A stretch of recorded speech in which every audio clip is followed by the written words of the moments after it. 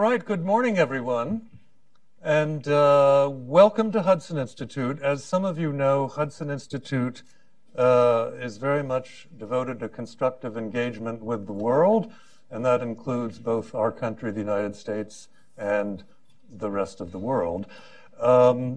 This morning, we are very honored to have Ilya Zaslavskiy and to present this paper, which has been a long time in the making. The first draft came about a year ago, and while it was a little frustrating in terms of how long it took to finally get this out, the timing could not be more impeccable. So in fact, if we had launched this a year ago, I think there might have been a whimper of interest.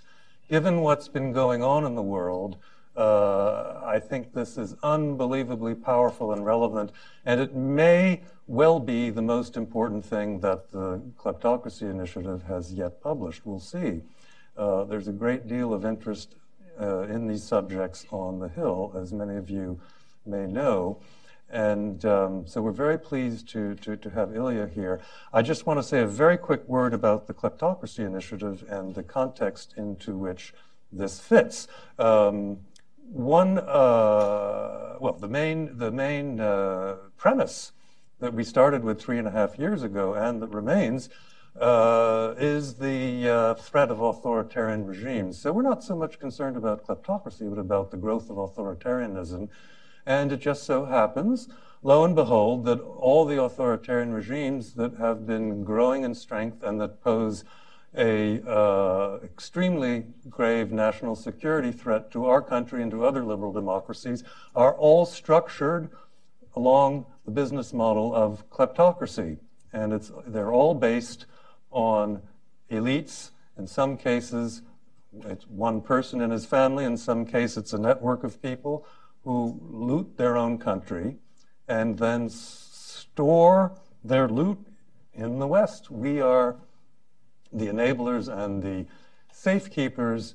We provide the asset protection for modern authoritarianism. This is something that needs to change. Welcome, Ilya Zaslavskiy.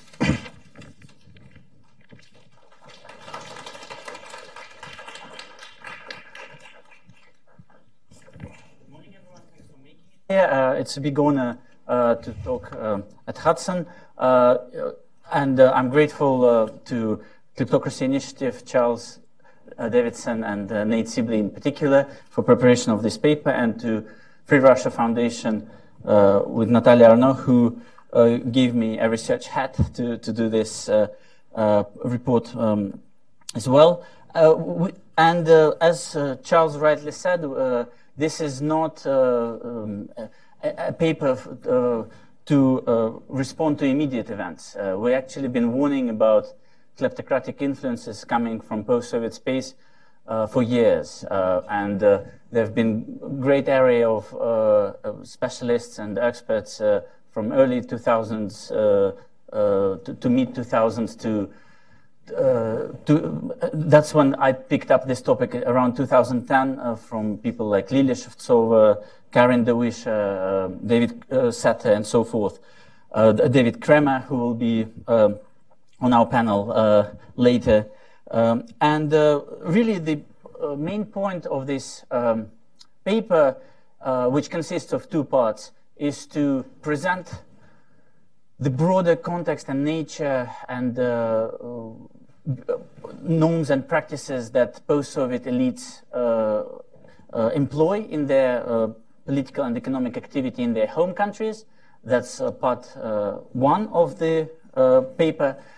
And then part two looks at how they export these business practices, norms, values, not only outright criminality, but what I call corrosive norms and practices. So something which may not be illegal, but still morally questionable or controversial. How they export those not only money and vested interests, but their own, I would say, political and economic values and practices to the West.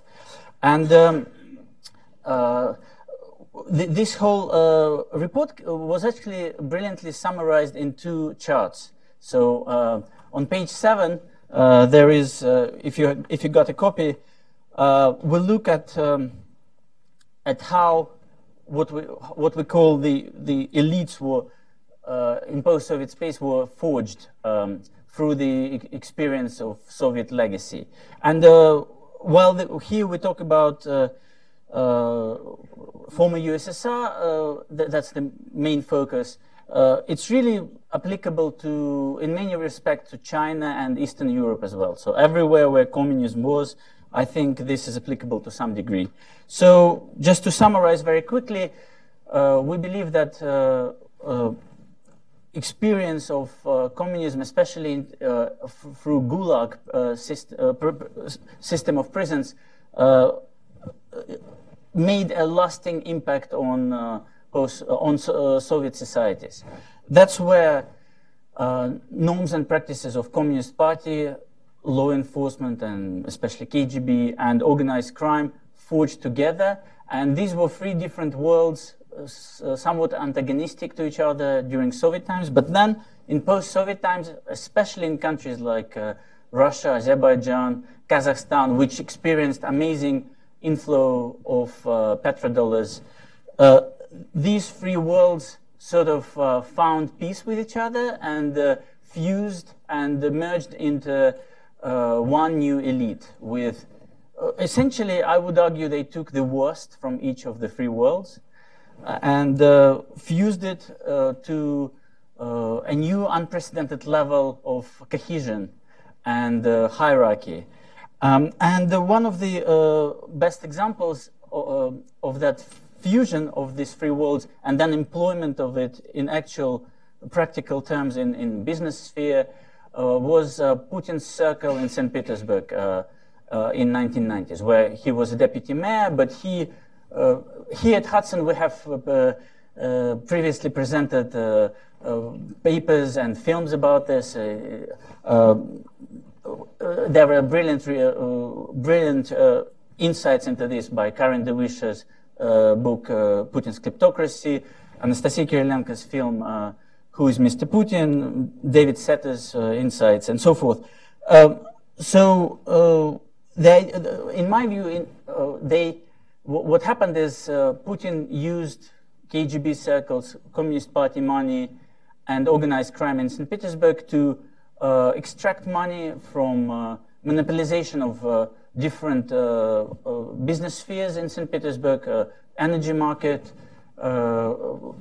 supply of food, export of precious metals, and then moved money to offshore accounts or to accounts in other Western jurisdictions. And they already got a taste of that kind of fusion of the best of 2 worlds for themselves already in that time. And so by 2000s, when Putin came to power, he already had a team of people who had experienced this, who enjoyed these practices, and they took it, they replicated it on the level of whole of Russia. And then gradually, I argue they they spread it across post-Soviet space, and then started to export abroad to the West. And I want to, later in Q&A, I want to touch more upon particular nuances of this, to say that I argue there have never been proper liberals in Russian government, especially under Putin, and this is a common myth somehow in some of the policy-making circles here in Washington. But to move away to a second part of the paper, on page 25 there is a second chart, which also, in a way, summarizes a lot that what we want to say. So there is some continuation of practices from Soviet times, and there is something new, qualitatively new. So what hasn't changed much?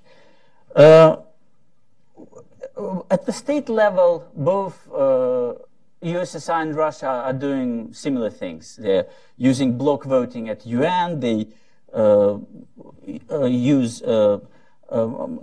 they manipulate other international organizations. They use sports.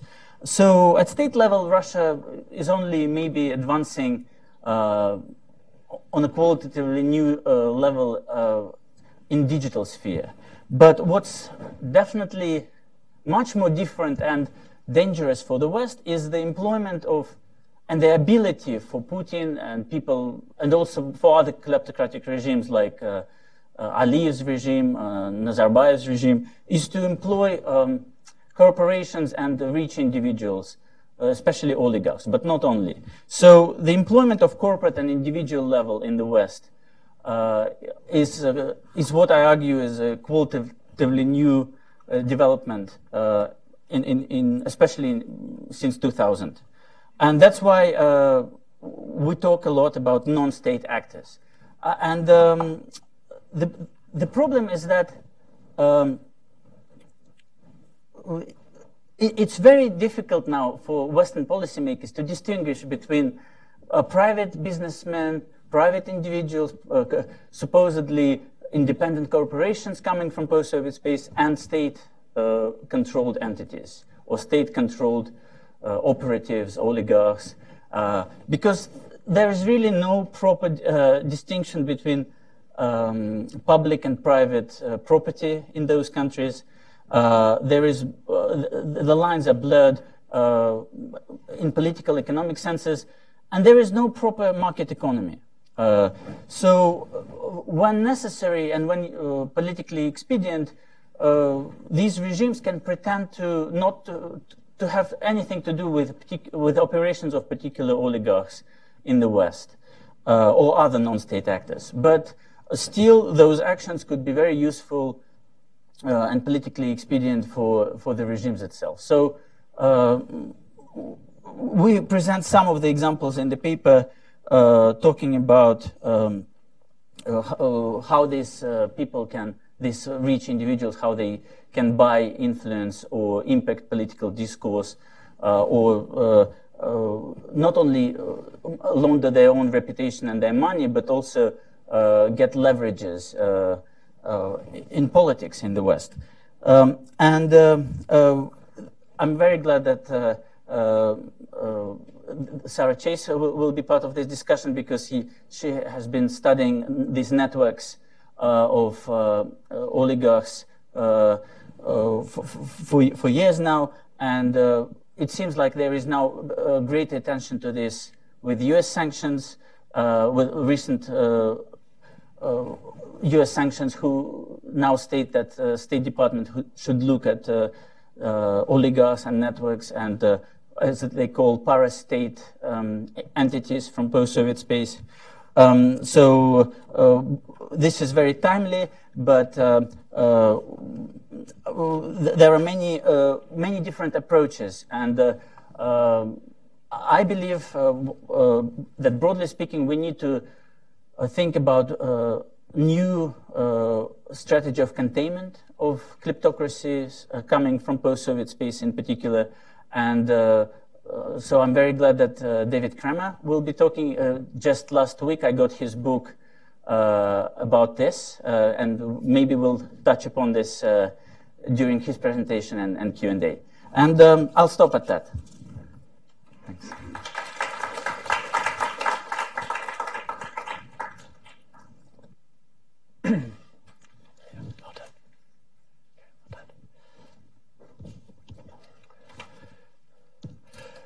Good morning, everybody. My name is Jeff Gedman. I'm a former president of Radio Free Europe, Radio Liberty, and other things. And I have the honor of being the glue between Ilya's fine presentation and a panel of real experts. I'm not a real expert on this subject, but I have no shortage of opinions. And so I've been invited to by Charles, and thank you, Charles, and thank the Kleptocracy Initiative and Nate and your team for this event today, and Hudson, of course, for hosting. I have very brief observations. I read your paper twice. I read it a week or so ago, and then I read it last night. and I think it's an important and substantial piece of work, Ilya. And as Charles said, arguably more important than ever because of everything that's going on in the world. So more about that in just a moment. The way I read Ilya's paper, it's important for three different reasons. So I'm not sticking to his chapter titles. I'm sticking to the way I read it and understood it. One, to this topic, how non-state actors export kleptocratic norms to the West, it's a very nice, well-written, and relatively succinct exposition of how we got here. And I do think history is important, like everything in this life, including the Trump Hotel and Donald Trump. These things don't come from nowhere, actually. They have roots and they reflect something. And I think that helps me and helps us a lot. Second of all, as a bit of a sidebar, but you alluded to it, and it's very important, you've given us some information and some analysis and some of your judgment about how the Putin inner circle works on these matters, and I think anything that sheds light on that and deepens our knowledge and understanding is useful. You said that you take exception to the idea, Ilya, in some Western circles about insider liberals in the Kremlin, and to my mind, you're right. It's a disease we just can't overcome. At least we Americans, everything has to be binary. If there's a bad guy, there must be a good guy, So Putin is a designated bad guy. So anyone we think maybe smells a little bit different must be on our side. And we're not very good, I think. I'm saying this as a proud American who spent 12 of the last 15 years abroad. We're not always very good about gray or navigating ambiguity, okay? So you bring that to our attention. So number one, how we got here. Number two, I'll call it the nature of the beast. And then number three, how this export of kleptocracy has to do with both a system, but also a culture. And the system, I think, is arguably easier to understand and describe than the culture, the habits, the values, the behaviors, the unwritten understandings and contracts between individuals and groups. And that comes to what you assert, and I think rightfully so, is conceivably the biggest damage that we incur in the West and in countries like the United States. Because of what? Because of our negligence, because of our naivete, because of our ignorance, because of our greed. We are fantastic accomplices. We are just fantastic accomplices, which is part of the great tragedy and danger in all this. Which brings me to my concluding thought. And Charles's opening remarks about with all that's happening in the world. Well, this kind of work that you've done and what the Kleptocracy Initiative does, in my view, is so vitally important because one might approach it and think, isn't that interesting? It's a think tank niche. And it's really quite fascinating. But if you've noticed, when did it happen? The last 5 years, 7 years, 10 years, 12 years, 15, 16, 17 years? If you want to put a date on it, maybe the rise of Putin and Putinism in 1999, 2000, we have a pattern now where authoritarians around the world, including in Russia, act with alarming self-confidence. Even when objectively they have weak hands to play, they know how to play them very, very well, okay? And democracies, you can fill in the blank. We're slipping, we're sliding, we're uncertain, we have things that are broken that are not so simple to fix, that transcend, in my view, partisan boundaries and are not just unique to the United States or Britain or pick a country in Europe or across the West. And I think, back to your paper and to complete my thoughts, Ilya, you can put these things in two different kinds of baskets. One is vitally important, which is what the bigwigs, the fat cats, the oligarchs, fixing laws and fixing regulations. So I said, I think that's vitally, vitally important and central. But the other part, and it does come up in your paper, is arguably the harder and maybe even in the longer term the more dangerous part, and that's back to culture, theirs and ours. Okay, so theirs has a history rooted in habits and values and behaviors that we deem pernicious and mischievous, if not outright in many cases nefarious. But for us to participate and enable, as individuals, as institutions, as a society, we have to check our own values too, and our own judgments too, in all sorts of small ways. To complete two anecdotes, if you will. One is, we know a lot, I think, about how authoritarian regimes work. I think we know something about how, in transition, countries become democracies. I think we know actually less about how stable democracies remain democracies. There's this implicit notion that once you've crossed the finish line, you're done. Oh, we're a democracy here in the United States. We have these strong institutions. We're done. By my estimation, you're never done. Ever, ever, ever, ever, ever. Let me tell you what we know about authoritarian regimes. In East Germany, after the regime collapsed, fall of the wall, 1989, there's an interview with a Stasi, East German secret policeman, where the interviewer was asking him how the Stasi worked and how they controlled the Politburo and the full apparatus, the secret police. And he laughed and he said, well, yes, but you know, it was all, he used an expression, he said, it was all the ordinary citizens. We got complicit. He said, those were the little rote Lampen, the little red lanterns that really kept our empire alive. It's kind of chilling, you know, all the individuals who, for 1,000 reasons, rationalizing, minimizing, apologizing, made it work. Do you recall, some of you do, the 1978 essay by Václav Havel about the greengrocer in Prague, and how the greengrocer, you're nodding your head, puts out a sign every day that says workers of the world unite. He doesn't believe in it. The others don't believe in it, but it's part of the get along, go along culture. If you don't do it, you get in trouble. If you do, it makes for harmonious relations. Well, where do I leave us, Ilya? Part of your paper is figuring out how to block and contain and combat them, the kleptocrats from abroad.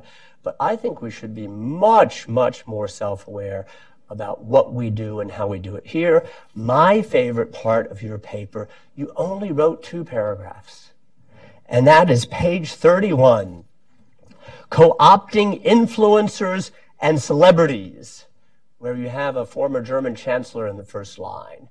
That should be the subject of your next paper. Anyway, thank you, and looking forward to the panel and discussion.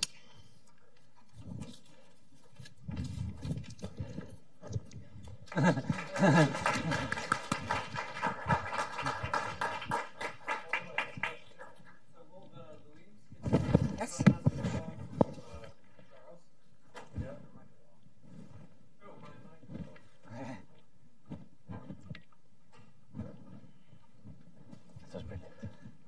It has a dead battery. Is it as well? Why don't you sit in the middle? Okay.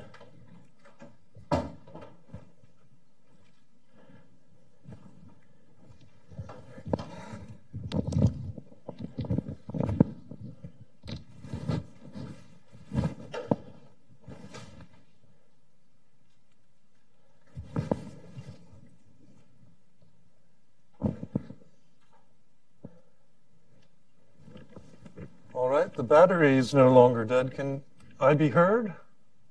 Yeah. All right, thank you. So, well, thank you for the brilliant remarks, Jeff. And I should say that the initial draft of this paper had a lot of names and details in it, and page 31 was a lot longer a year ago. So there are plenty of examples of this, and I guess Gerard Schroeder has mentioned, and he's certainly the most famous example of this phenomenon in his recent joining of the board of Rosneft. Thank you. Rosneft is kind of interesting. It's kind of interesting also that the Chinese bought 19% of Rosneft for, I think, $5.4 billion. So maybe we're kind of back to the 1990s on some level. But anyway, welcome, Louise. Oh, thank you. And welcome to your interactions with the Kleptocracy Initiative more generally. So would you, so Louise will speak for a few minutes, give her take on this, and then we'll have a brief conversation with us and move on to the next part of the program, which will be David Kramer. Oh, I found the paper very interesting, and there's one part that I think, maybe it's your next paper, that needs a little bit more attention, which is what I refer to the phenomenon of corporate raiding. You've talked about stealing of intellectual property, but I think corporate raiding, which is where one group of oligarchs that have political power take over the business of another oligarch. They may not all be oligarchs, they may be wealthy businessmen, but they use organized crime and they use the Russian legal process and they use corruption to take over businesses. But what's significant about this corporate raiding is how it is being exported to the West.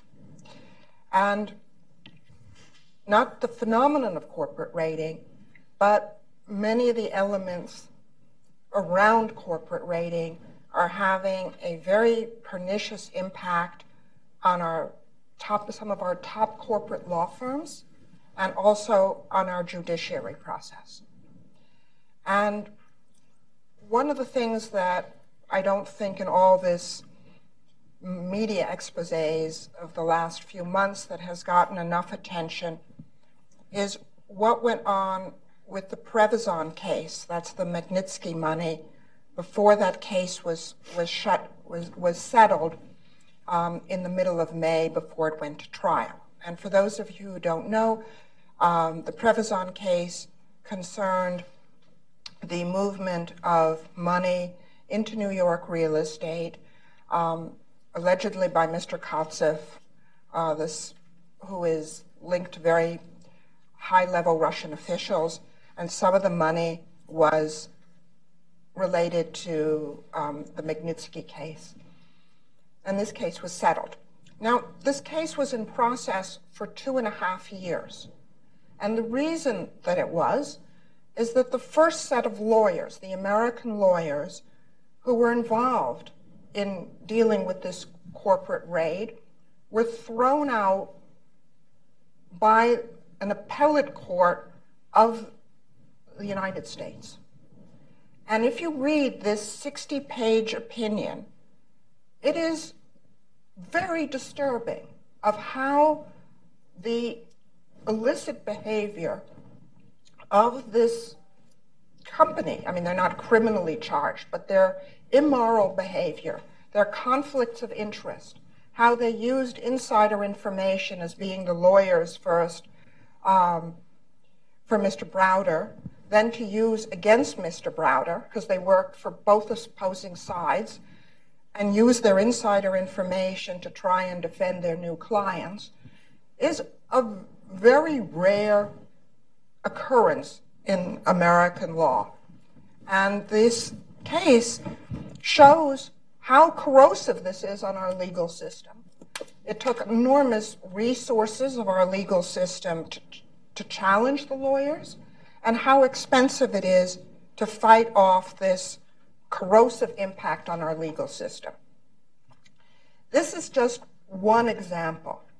I have participated and heard testimony in other corporate raiding cases that are going on in the U.S., in which top American law firms are doing things that are corrupt and possibly criminal in very, very disturbing ways. And I think in your charts, you're not mentioning enough about the role of lawyers and attempts to undermine our judicial process. And I think that's worthy of a lot more attention, because this case that's documented in a 60-page appellate opinion lays it out. But there are many more examples to be found with some of our most prestigious law firms. This is not random. These are not rogue lawyers. These are the core of our legal establishment. Secondly, this corporate raiding, the proceeds of it are laundered into the West, but they also have other consequences for us. Because it is so difficult to be a legitimate entrepreneur, it's hard to start a business in Russia, it's hard to maintain a business and not be raided by somebody who is corrupt and allied to the oligarchs. People are not starting businesses, and they're especially not starting businesses in the sectors in which Russia has the most capacity, which is the tech sector. And lately, in the last few weeks, we've been having enormous revelations about Kaspersky, which is started as a tech company, but is not really an independent tech company. And I think that part of why we see so much rogue activity in the high-tech sector that is influencing our elections is in part a consequence of this oligarchical behavior of corporate raiding. And so there are two ways that this pernicious corporate raiding is affecting us. It's affecting our law firms, it's affecting our judicial process, and it's affecting our media as we're having an over-criminalization. I mean, we have criminals like Dread Pirate Roberts who are techies who've become criminals, but we have a disproportionate problem in Russia because of this. Thank you. Thank you, Louise. Ilya, would you like to respond to Louise and Jeff, perhaps, before we go on? I completely agree with what Louise said, and I actually expect this chart that we have on page 25 to grow more from a circle into a pear, because this oligarchic and individual level is just growing exponentially as every year. I have counted so far around 30 to 40 different layers of distinguishable expert of corruption, or corrosive practices, but they will learn about new, different ways of very sophisticated corruption, which Jeff mentioned, that they have maybe fewer resources than Western companies, but they employ them so much better. Yes, it's not only about law firms, but it's about public relations firms. It's getting into the media and enforcing some sort of self-censorship on it. Using due diligence companies in all sorts of areas, from businesses to universities to even think tanks, to launder their own reputations, their money, but then take that money into all sorts of activities in the West, so beyond real estate or just yachts or luxury assets. They really get these supposedly non-state actors get more and more confident, and they want now higher and higher prizes for themselves, and the acceptances in the West to enjoy the same sort of political impact and leverage as in their homelands. Maybe we could, in terms of this, maybe we could delve into the cultural angle a little more, because as Ilya spends quite a bit of time on culture, and Jeff mentioned this, and so the first half of the first part of the report focuses on that a great deal. So Louise has brought up kind of the hardest part of this, being we're not in soft power in terms of the corporate rating and everything that's going on, and then of course there's we've seen the naked national security threats that are in the papers every day. But what if we go back? So we have that as sort of one book, and what if we go to the most subtle parts of Ilya's paper, such as music? I mean, really, Ilya didn't talk about that in his presentation, so I'll hit maybe on a few of the interesting and the sort of what Jeff referred to as the gray, the ambiguous,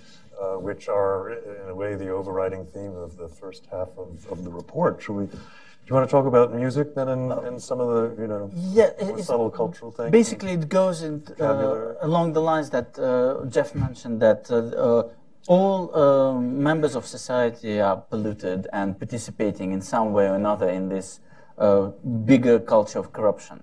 So what I argue is that Soviet legacy, this culture of coercion and being completely under the foot of the state, had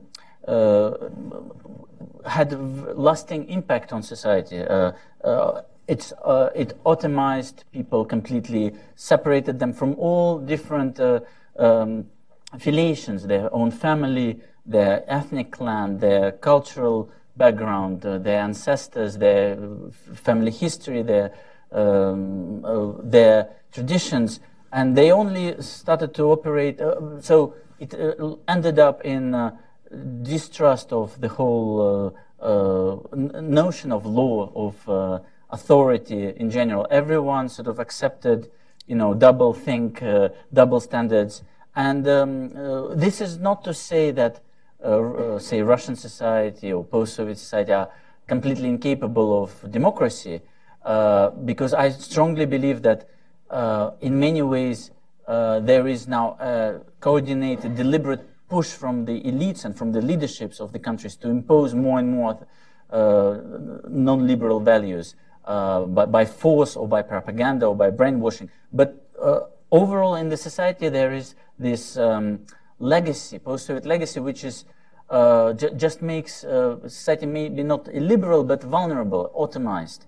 So this culture of chanson, what I call, it's one of those kind of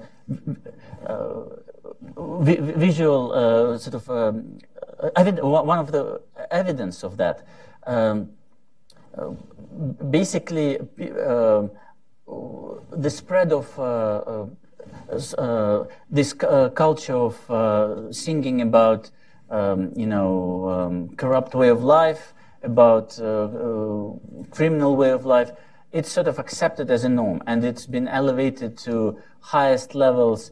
So I go into discussing one particular festival, which essentially a musical festival in Russia called Silver Galosh, Серебряная Kalosha, which essentially praises and entertains around the idea of plagiarism, around chanson, about way of life of oligarchs. It's attended by oligarchs every year. And so the epitomization of one of the most unbelievable examples to my taste, which is known in Russia and accepted in Russia, but hasn't been exposed enough here in the West. So two musical producers, Igor Matvienko and Max Fadeev, they've been caught plagiarizing through that festival about 10 times each.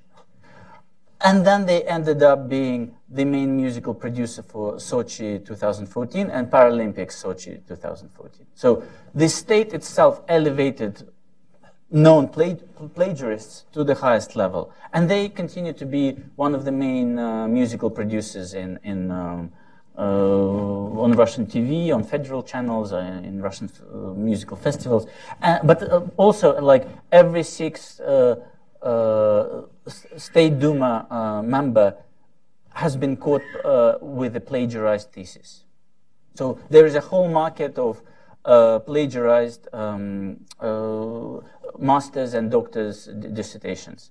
Putin himself has been caught by Fiona Hill and Cliff Geddy, but we experts at Free Russia Foundation and our friends, we have suspicions about many others, including Igor Sechin.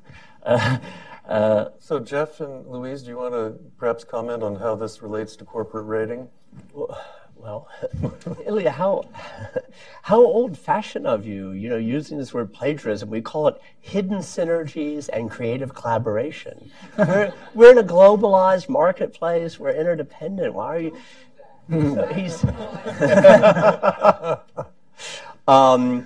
So Louise said at a point in her remarks about the top law firms that if I heard you correctly, that the behavior is corrupt, if not outright criminal. And there again, we have these twin columns. We need laws that are appropriate, that are adhered to and enforced. But then this other pillar, the corrupt part, which by implication may not be illegal, well, this is part of the cultural part, which I think is so difficult. So we understand a little bit better where Putin's comrades have come from and the universe in which they operate and their value set.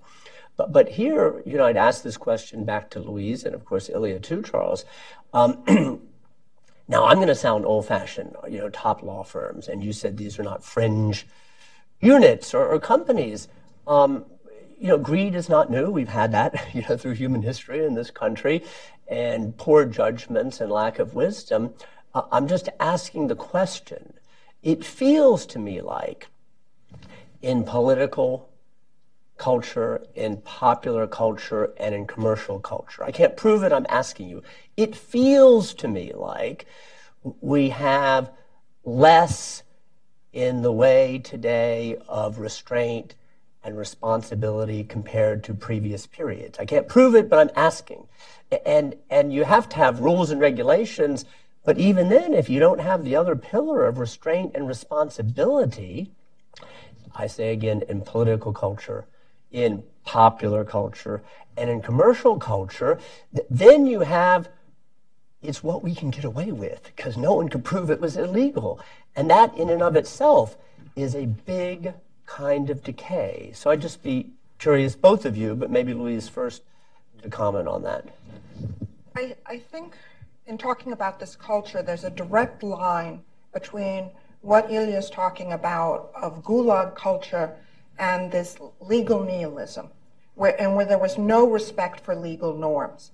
And that's what you have in the chanson, and you also have in the culture of the narco corridos in Mexico that has helped facilitate that environment. And it also existed in the smuggling cultures of pre-revolutionary France, where people didn't recognize the validity of an authoritarian state. They also had these. So what we're talking about is something that goes from even before the Gulag, of the legal nihilism that came with Lenin, and then has become so pervasive through the culture, and it's then using that concept in wherever they're, in the lawyers that they're hiring, feeding them misinformation and others. And so you go from something that is so institutionalized that it's just normalized. I completely agree, and I think actually both of the comments bring together one of my main ideas, which I haven't yet conveyed, and I hope I did in the paper. Basically, during Cold War, the confrontation was organized in a way where only the state really could act against other state, and maybe. Arguably, Stalin and Andropov had more material resources at their availability. They could build more rockets. They could have more tanks. They could maybe help other states like Egypt with much bigger infrastructure projects. But never in their wildest dreams did Stalin or Andropov hope to have a whole area of wealthy people which they can deploy to the West under the guise of, just private business. And they can go not necessarily into criminal activity in the West, but they can go into open avenues and just use open channels of democracies in the West and achieve political goals and economic goals for themselves and for Putin completely legally or partly legally, or it's a gray area. So I would say 70% of the activity described in this paper, these kleptocratic, corrosive practices, they are not necessarily illegal. They are morally bankrupt. They could be shown to be, unethical or at least controversial, but It's this red circle on page 25. It's actually quite small. That's the only outright criminal already covered by laws. Mm-hmm. That's why I think the orange and yellow areas will grow more and more, because why do something illegal if you can just buy influence, or if you can use open avenues, but then gradually impose your own business practices and culture. You make these lawyers at Prevezon act in the way as if they are Russian lawyers, but you do it. You spread it over time.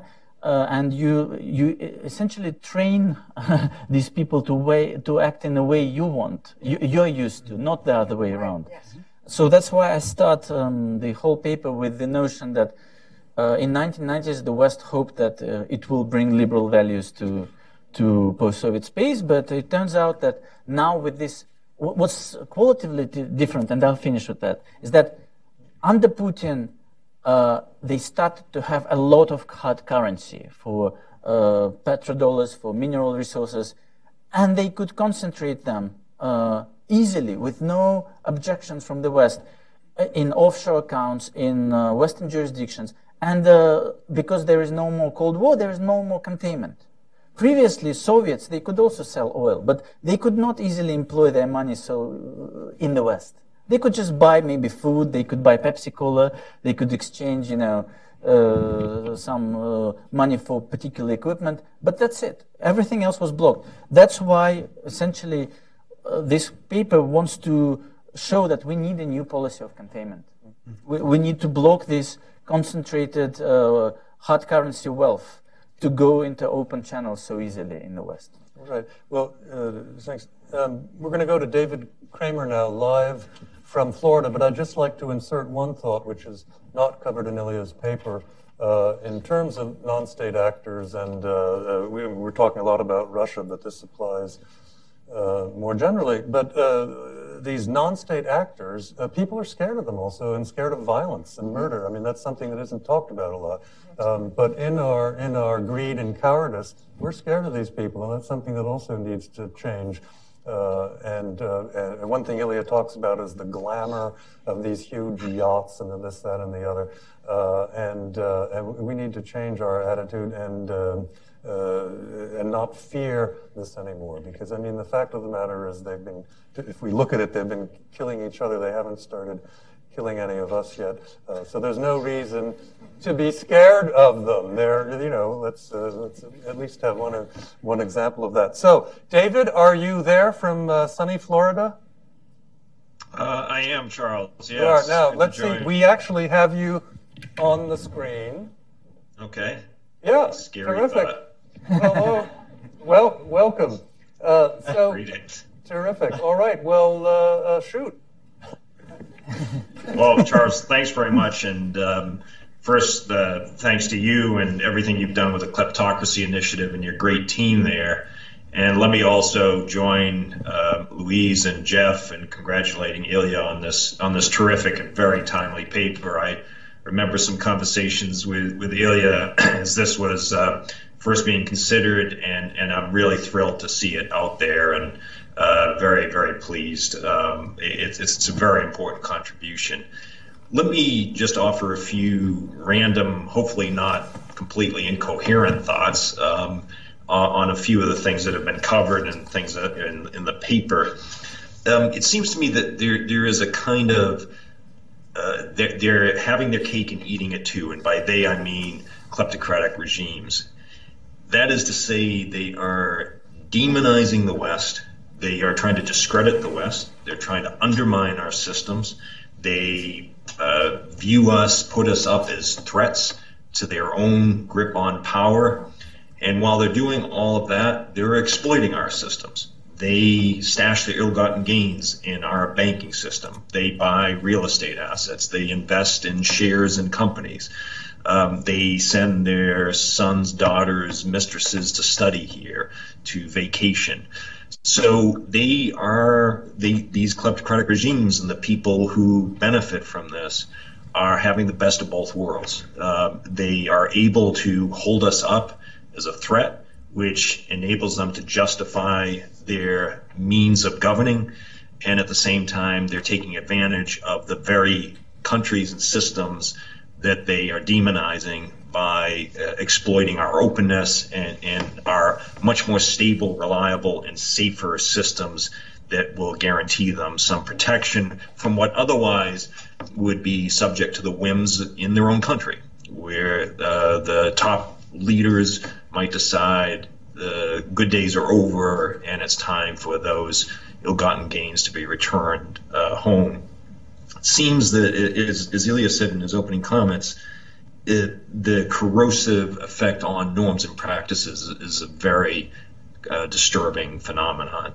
And we have to make sure that we don't accept the cheapening, the worsening, deteriorating in our norms and values. After all, the principles and values that we have stood for so many years is what has differentiated us from the Soviet communist system, the Chinese communist system, the Cuban system, you name it. The list is a very lengthy one, unfortunately.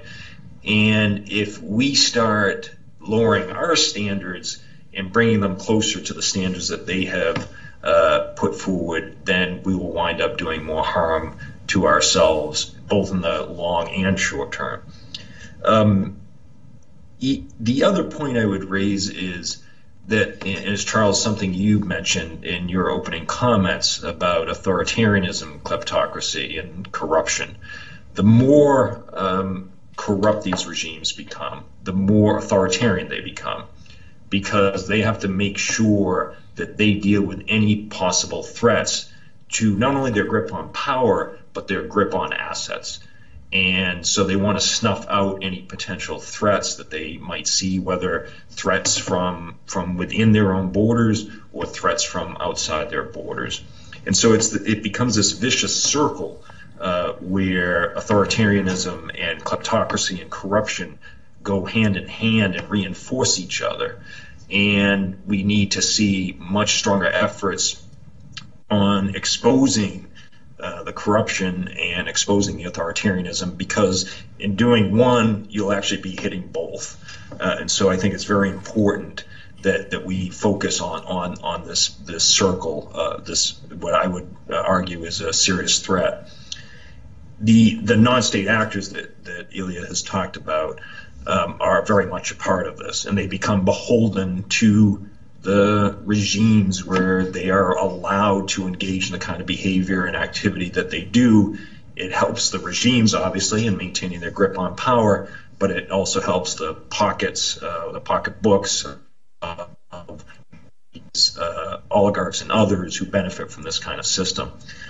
And so when Ilya was talking about what to do about this, and he was mentioning about containment, I obviously strongly agree with that, and we do need to tighten sanctions.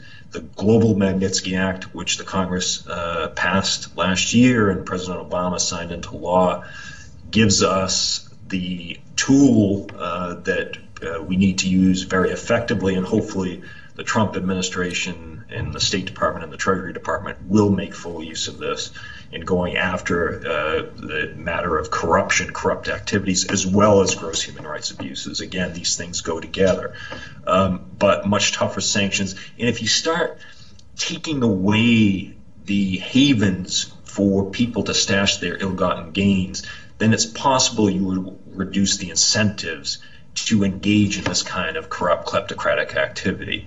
And once the kleptocracy starts eroding, then it's possible you can also start chipping away at the authoritarian grip that these regimes have. The ban on foreign funding of political parties, and Ilya talks about this with the political donations in his report. The United States has the right system on this, perhaps needs to make sure it's fully enforced. But in France, as we all know, and mentions this in the report, Marine Le Pen was very proud of taking Russian money. That should be a source of shame and embarrassment, not a source of pride. And so that needs to be fixed in other countries. Full transparency, Ilya talked about this in real estate, on page 35, there's been some progress on the title insurance issues, but we need to make sure that there's much greater transparency in sourcing of funds that come here. This also includes purchase of media companies or sports teams, or shares, significant shares in some of our major companies, including the social media sector, which is an issue that is obviously front and center these days. Last point is about the celebrities, and Jeff mentioned this, and there's a brief mention about it here in the report. Is people like Steven Seagal and others, and singers and actors who show up for birthday parties of people like Ramzan Kadyrov, go to Kazakhstan, you name it. We need to return a sense of shame, a sense of embarrassment, that it is not okay for people to lend their fame to enhance their own fortune by boosting the legitimacy and the image of these kleptocratic authoritarian leaders.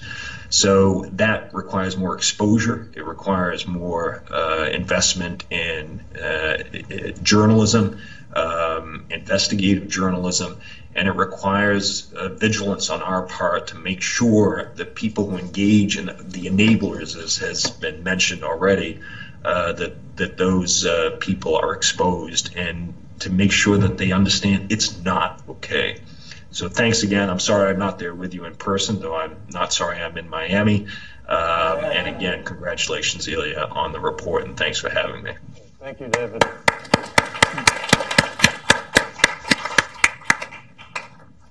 Well, we will now move into the second panel. So, Jeff and Louise, thank you very much, and we'll welcome Sarah Chase, Ambassador Richard Kozlerek, and Paul Massaro of the Helsinki Commission. So please join us on the stage, and we'll go in the order as indicated on the program. So once we get settled in, I'm sure Sarah has things to say. So I guess if each of you can sort of limit it to about 6 minutes, we'll have a little time to I want to hear what they have to say. Will there be a section for audience questions? Well, Rachel, we have a fairly small audience, so what I would suggest is that we have to stop at 11:30. We've had a much more packed, intensive program than we usually do for report launches and all of that. So we've got a lot of performance sort of up here. So what I'd suggest, we'll all be here. Too many of us. Right. I mean, this is being videoed, and Hudson, we do an incredible job here, and thank you, Noam, of preserving these events. So we're really creating a video document as much as a live event, and people watch this stuff after the fact. And so that's really what we're trying to do here, and you're like the studio audience to some extent. So thank you for coming. But we'll all be around at 11:30. So what I'd suggest is at that point we can all field questions and split off into mini groups and whatever at that point, and people can stay a little bit for depending on how much time they have. So Sarah, please. I actually had a question, which you don't have to answer, which is to you, actually, and Go for it. you don't need to answer it now. Yeah. But I'm just interested in, you mentioned that this report initially had a lot more names and a lot more detail. Mm-hmm. And so I'd be interested in hearing it, at some point, about what the process is that, frankly, sanitizes it a little bit, and what the considerations were. Sure, I'd be happy. Because all of us are under this type of pressure who are working on this topic. Absolutely. Well, the answer is brief, as I'm sure you can imagine. I mean, UK libel law is mentioned in the report. That is the problem. Aren't you a U.S. publisher? Well, Hudson, it's yes. Publishing here, right? Oh, yeah, it's publishing here, but that doesn't matter. I mean, there's been the law, Rachel Ehrenfeld improvement in terms of blocking us from the encroachments of UK libel law, but that's an issue that's out there. And then, obviously, when a lot of the things we talk about are quite sensitive once you start naming names and all of that. The other thing is, if we named a lot of names and made this into an investigative journalism kind of thing, that's different, because then you're not focusing on the concepts. And so there's also that aspect to it. So we wanted to really make it concept. And I've got the same sort of issues working on the same types of topics. But I think we all who work in this field need to think about this and think about the degree to which we're going to let ourselves get intimidated out of saying stuff that really matters, and how do you get the right balance between real hard details and concepts. I agree with you that too often investigative stories kind of go down rabbit holes, and it seems to be one story about one particular issue, and everyone's eyes glaze over, including ours. So you do want to keep the focus on concepts as well. But I think, there's a danger, too, in over-sanitizing, to where it seems so general that it almost doesn't, and that also is a kind of image laundering in a way when things are... Well, I think in a way, in the current context, there's been so much in the newspapers for the last 6 months, especially the last 2 months, big crescendo, and not only Russia but China, that everybody here can sort of fill in the blanks in terms of that. A year ago, it would have been very different. Right. I think now the filling in the blanks is something everyone can do. So I just wanted to make 2 points, not 6 minutes. One is, from the perspective of people who have worked on and in the former Soviet Union, I think this looks like a specialized phenomenon that emanates from this part of the world. And while I agree 100% that there is some active exporting of these norms and practices, what I'm looking at is an absolutely global phenomenon that looks exactly like this. And so the overlay of public and private sectors, the use of all of the types of offshoring, et cetera, the switch from a government that was obliged to provide a certain degree of public services to its citizens. That was the basis of its legitimacy, to absolute barefaced maximizing of revenues for network members. I see it now. Some of the countries I've looked at have been infected, if you will, by some of the former Soviet Union types, like in Central America, for example. But a lot of countries that I've looked at have not at all. And so I actually think, in a funny way, in spite of the specifics that you're providing about the Gulag culture, I actually feel like former Soviet Union is part of a global zeitgeist, and I would like to switch to some extent. This is really the second point. The notion that the U.S., with its pristine, integrity and stuff like that, is being infected by these former Soviet Union practices and norms. We were part of changing this zeitgeist because we were the ones that said collective investment of resources for collective well-being is evil and it's communist and it's terrible, and therefore we need to privatize everything and we need to... So the cultural thing that you're talking about is also, frankly, the glorification of money. The glorification of the private amassing of wealth, at least under the Soviet Union, as you suggest. There was a kind of shame, as you suggest. You couldn't quite flaunt it. And when you look at some of the take Egypt, where you had, under Mubarak, 2 kleptocratic networks. You had the military kleptocratic network, and you had the crony capitalist kleptocratic network around Mubarak's son Gamal. Interestingly, the revolution was against the second one.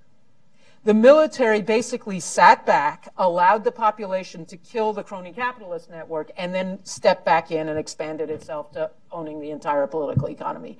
Why wasn't the population enraged at the military network?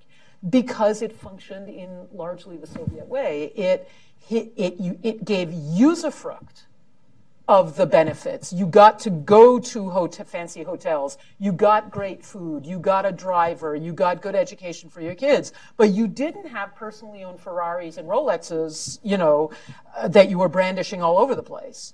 And you apparently provided some degree of service to the population. You looked, And so I actually think our cultural issue here is even deeper. It's exactly what you're getting at, but it's really deep. And it's about, we've gotten confused about the private market or the free market and the glorification of any profit that is obtained by any means by an apparently private entity.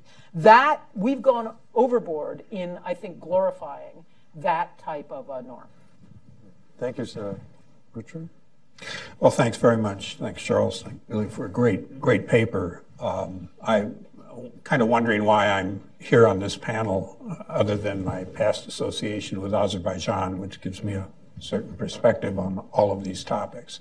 But a couple of things struck me as I read the paper, and I think I agree. This is a global issue now. It's not just, I mean, you've effectively described the principles that apply, but they are not just principles from the former Soviet Union. I remember when I was ambassador in Bosnia and gave a speech warning about the dangers of corruption in Bosnia.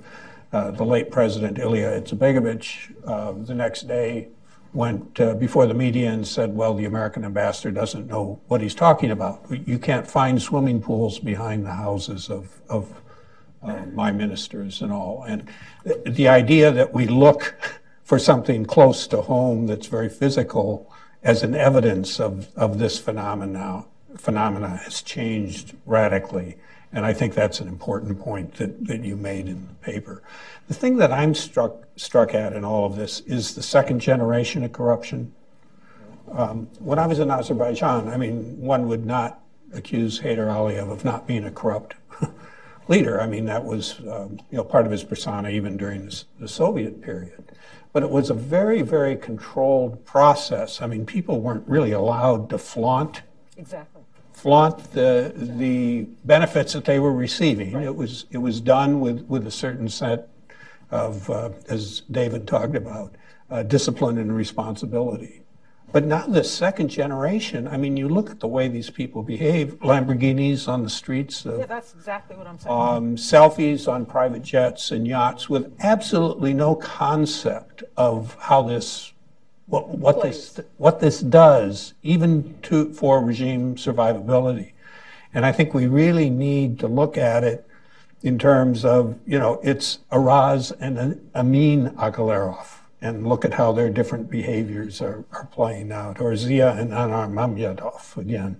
That second generation, which is even more dangerous, I think, and this is my last point, this is a national security problem for the United States. You've written on that, so but we have to recognize this for what it is, and you're dealing in some cases with people who aren't capable of using the access that they have to wealth in a way that you can count on them behaving in a responsible way. You've got, I think, the whole question of what's to be done. I really think we have to work more on the disclosure and transparency part. When people write op-ed pieces, they ought to declare, who they're receiving money from when they write these pieces. I think think tanks need to be thinking about codes of conduct. Adopting a code of conduct about who they receive money from, how they're going to disclose this. And I really think, and particularly in the case of Azerbaijan, when you see this behavior going on in ways that are counterproductive in a region that's important for the United States, we really do need to think about applying sanctions, whether they're financial sanctions on specific government officials or travel sanctions on people who may be involved in breaking our own sanctions on Iran and North Korea and other places. We really have to move more aggressively. I hate to do this, but in this case, who's we? The President of the United States was in business with the very people that you're talking essentially about sanctioning. So again, here we are, a bunch of think tankers who are used to trying to apply leverage on largely the executive branch, but also the legislative branch. We're in a whole new world right now. I mean, maybe we need to talk about social sanction. Maybe we need to talk about how do we get the public into this fight, because this executive branch is not going to sanction the business Right. partners of, right? Well, all I can say is the previous administration wasn't about to sanction them either for quite different reasons. So Right. this is a bipartisan challenge. Definite, it sure is. Right, Most certainly and is. it's very international. I mean, if we look at the situation of France, where traditionally, since there was no system for the financing of political parties, they created this system, which both left and right used, Absolutely. of African kleptocracies absolutely. being the way funds were funneled to into the political system. So I mean, we've had a long crescendo into our current dilemma. So, Paul, are you going to solve all of this for us, Oh, I might have pull a it few all ideas. together? Yeah, so I'm here not as a think tanker, actually. I'm here as a representative of the Helsinki Commission staff. I, in true Hill fashion, have a prepared statement that I will read. But let me start the same way the statement starts, by saying, thanks very much for the work that the Hudson Institute is doing, and thank you, Charles, thank you, Ilya. I think this paper is an extremely important piece of the work that we're engaged in, the work that the staff is engaged in, the work that the commissioners are engaged in, and I think that this narrative is really taking root in a big way on the Hill. Let me also say that I agree with Sarah in that this is a global phenomenon. I think that the way this is divided in academia and on the Hill is by region. And we're always going to be looking at this by region. My mandate is not to look at anything outside of the OSCE region. So I will not address anything outside of the OSCE region for fear of jurisdictional issues, correct? But that's the way we're divided. So I think that it's a definite question how we can build communication networks, how we can, between committees, let's say, subcommittees, whatever, between academia, in order to develop an interdisciplinary, interregional approach to this phenomenon, because it really is not just limited to the former Soviet sphere, although, Ilya, you and I, we focus on the former Soviet sphere, right? So I'll start with a statement. Kleptocracy is the gravest transnational threat that Western states face. It encourages and empowers authoritarian governance while undermining the rule of law and democratic institutions. Unchallenged, kleptocratic behavior becomes the modus operandi of government, subverting democracy and co-opting vast tracts of society into its institutionalized corruption scheme. Kleptocracy also imperils the security and prosperity of our allies. Kleptocratic behavior both entrenches oppressive governance in authoritarian states and sows the seeds of anti-democratic values in the West. Kleptocratics infiltrate and exploit our institutions and encourage illegal and illiberal activity among our elites and civil society leaders, undercutting the foundations of our democracy. And as we've emphasized many times, sometimes that is very willingly done. Kleptocracy has entrenched itself nowhere in the OSCE region more than Russia. The Russian government engages in kleptocratic activity in order to stifle democracy and sustain its domestic authority. The Kremlin governs undemocratically, suppresses free commerce, and stymies political transparency by stealing and hiding the assets of the Russian people through an opaque network of agents. Russian kleptocracy reinforces its authoritarian system and leaves its citizens with no possible recourse to contest it. Criminals, cronies, and the state have established a system that relies on secrecy and intimidation to maintain and grow their own authority and profits. All of these elements disdain everyday law-abiding citizens and jointly strive to suppress dissent. Kleptocrats view people as objects to be bought or eliminated. They only view themselves, their inner circle, as having the right to free choice and protection, as Ilya emphasizes many times in his report. Considered together, these facts have contributed to create a culture of criminality that has become idealized through the popular culture of kleptocratic states. Their lifestyle, behavior, and power is illustrative of this pervasive and damaging reality. As a consequence, citizens of kleptocratic states often see no other alternative to this ubiquitous system of corruption and are forced to accept it.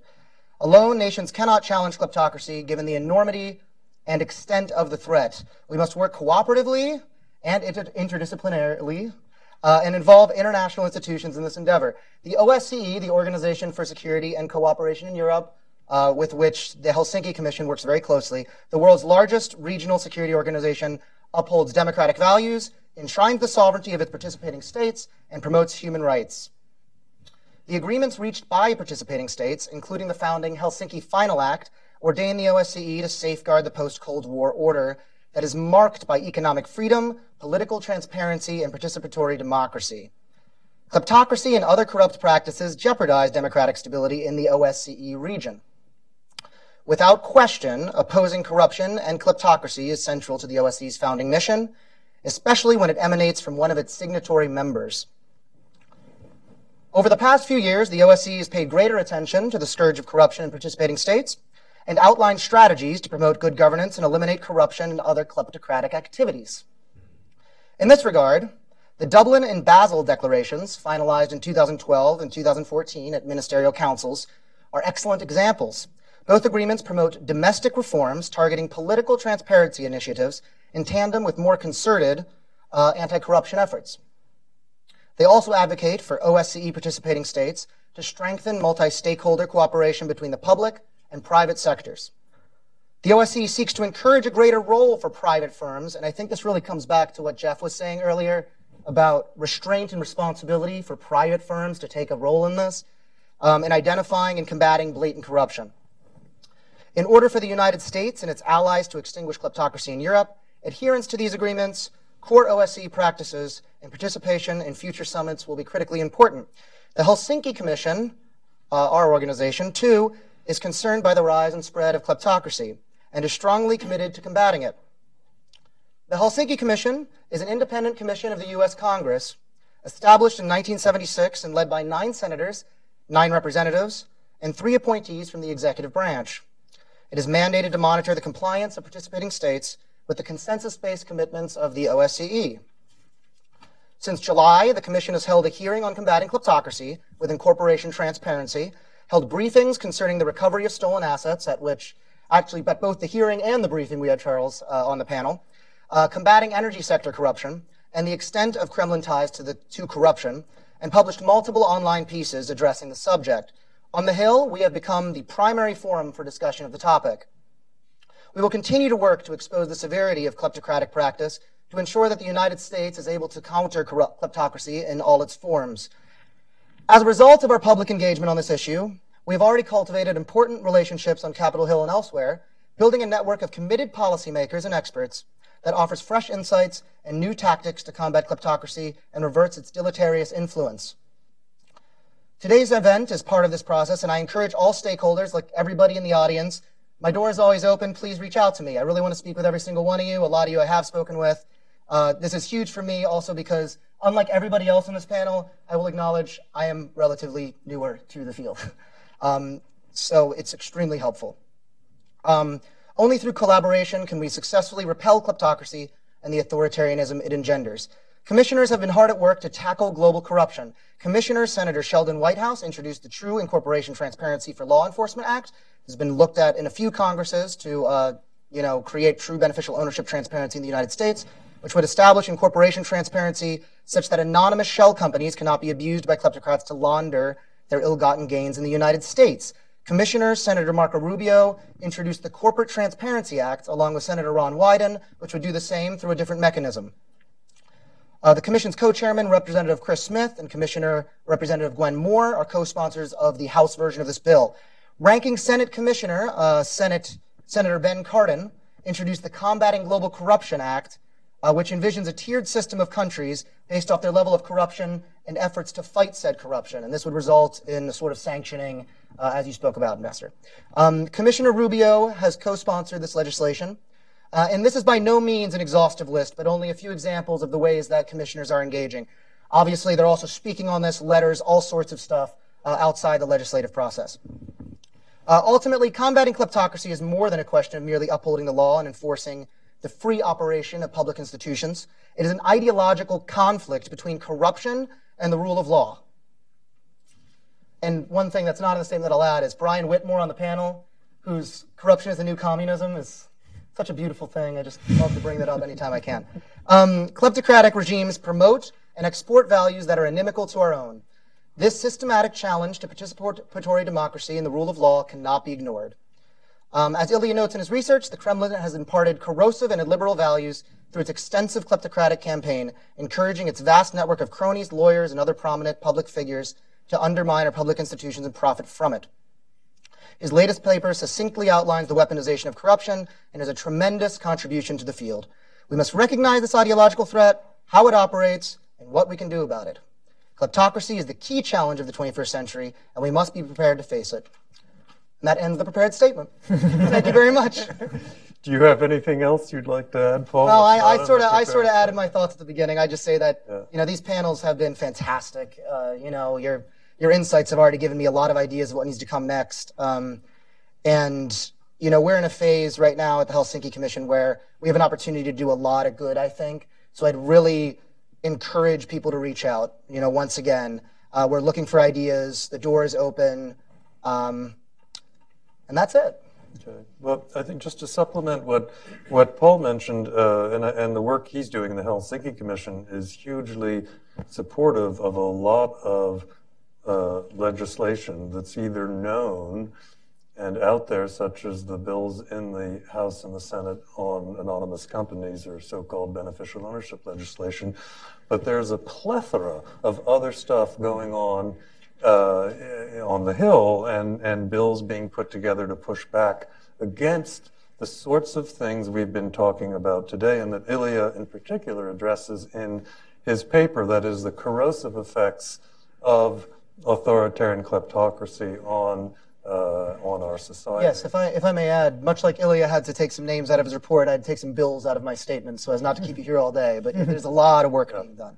A lot of things going on, so I think that's very heartening. Now, we have 6 minutes left. Ilya, would you like to say a few closing things? And Sarah, Richard, do you have anything you'd like to add? And then I hope you will stay for a little bit after 11:30 in terms of questions and anything that you'd like to engage us on. Ilya? I'd love to add there's been brilliant comments and in bullet points, really, to try to stay concise. I completely agree with Sarah's emphasis that we should look at this problem of essentially self-censorship and fear of think tanks and universities and experts to talk about this. But I would add journalists as well and policymakers, officials. Precisely because we're talking about gray areas, because we're no longer in Cold War. I would actually, the way we met with Sarah is I saw her reports and how many names she actually managed to put in and how many individual cases. So I highly recommend to look at her studies of I saw some Azerbaijani Russian names which were and other specific enablers of those regimes which I haven't seen anywhere else. At the same time, I would say we can't be heroes. We can't fight huge machines without backing. That's why we need to organize ourselves. There is always a danger that if you fail in one of those cases and you're taken to court and proven by these very expert professional lawyers that you are, engaging in libel, then your reputation is ruined, and as an expert, you are no longer effective. So even in terms of, it's not even a question of bravery; it's a question of strategy and fighting back. And so, I mean, one of my strategies was to give about several dozen examples and cases to Charles and Nate. And they had to fight back and scale it down. But still, I can say I successfully, together with brilliant work of Nate, editorial work, we got many, many examples. So I'm still proud that we have quite a few examples here, but they're bulletproof. And we confident in those examples and in responsible sources that we use. On the question of, I completely agree, this is not about muddy hands from post-Soviet Union going after white angel of Western democracies. And it's a global phenomenon. It's all mixed up. I mean, when I stood in front of Russian embassy with the weirdest possible poster during Russian protests in 2012, it said, the West underestimates Kremlin's drive for global corruption, which is a weird long poster. But the response I got from my American friends in New York, the most common response, well, we got our own oligarchs, we got our own corruption. So while I agree, I call it, and we had this discussion at the Helsinki Commission, I called it G7 versus G13 phenomenon, where these not so ideal democracies and always suffered from their own corruption are fighting even worse corruption. And it's really now ideological because we're talking about sophisticated attempt to bring crony capitalism from those countries and to use existing crony capitalism in the West. But I would still not put any, and you're not doing it, but I would avoid Russia Today kind of propaganda when they put moral equivalency between all corruption. And we still in the West have rule of law, and we still, I mean, the difference between Berlusconi's Italy and Aliyev's Azerbaijan is that Berlusconi eventually went out of power. However bad it is, however corrupt Italy remains, still there is some result from some kind of rule of law, some shaming, some media freedom.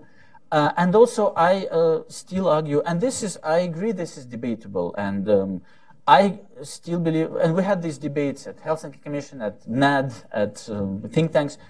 There is something exceptional about China and Russia in particular. Just their scale, their ability to use secret services, the whole scale of their organized crime, and they moved from trying to weaponize kleptocracy among their neighbors to really global ambitions with very wide-reaching impact. And Richard asked why you are here. I think that was brilliant. Well, because I really followed Richard's blogs and articles he writes. It's an absolutely amazing example how such relatively small country like Azerbaijan, with this concentrated wealth, managed to weaponize its kleptocratic influence. So it essentially brought down Council of Europe. Its effectiveness of the body in Europe, which is supposed to look after human rights and corruption. This small country, not single-handedly, but was the leader to really put down this major Western institution. That's 3 billion euros. Yes. Well, it's but that's actually pretty cheap for what they achieved. I mean, Paul has a comment, but I'd just like to say on the Azerbaijan versus Italy issue. I mean, there is a very, very important fundamental difference. In Italy, there is freedom. In Azerbaijan, there is not, and that I think freedom is an element in this whole discussion that we've left out a little bit. But everybody's talking about democracy, blah blah blah. But what about freedom? This is a somewhat different concept, and I think one we need to focus on more when we think about the threats of authoritarian kleptocracy. Now, Paul has a brief comment, and then we're done. And we hope you'll stick around, though, to discuss things with people. I didn't mean to take the closing word, but I did. You got it. I did want to add just real quick. We've emphasized a lot today that we're not a white angel, and that we're complicit in this, and we have all these sorts of problems that have led to this that we've been a part of. But I think it's also important to acknowledge that we have the democratic institutions and the rule of law. We need to have more confidence in who we are. I see a lot of cynicism around. I think there's a lot of cynicism in my generation, for instance, with regard to our institutions and, democracy is a scam anyway, and that plays into the hands of these people. I think it's really worth our time every now and then to sit back and think, oh yeah, we did a pretty good job. Let's protect it. Let's protect it. Yeah. Exactly. Yeah. 25 seconds. In all this, we should recall the battle cry of Paris '68. Be realistic, demand the impossible. Ilya, thank you.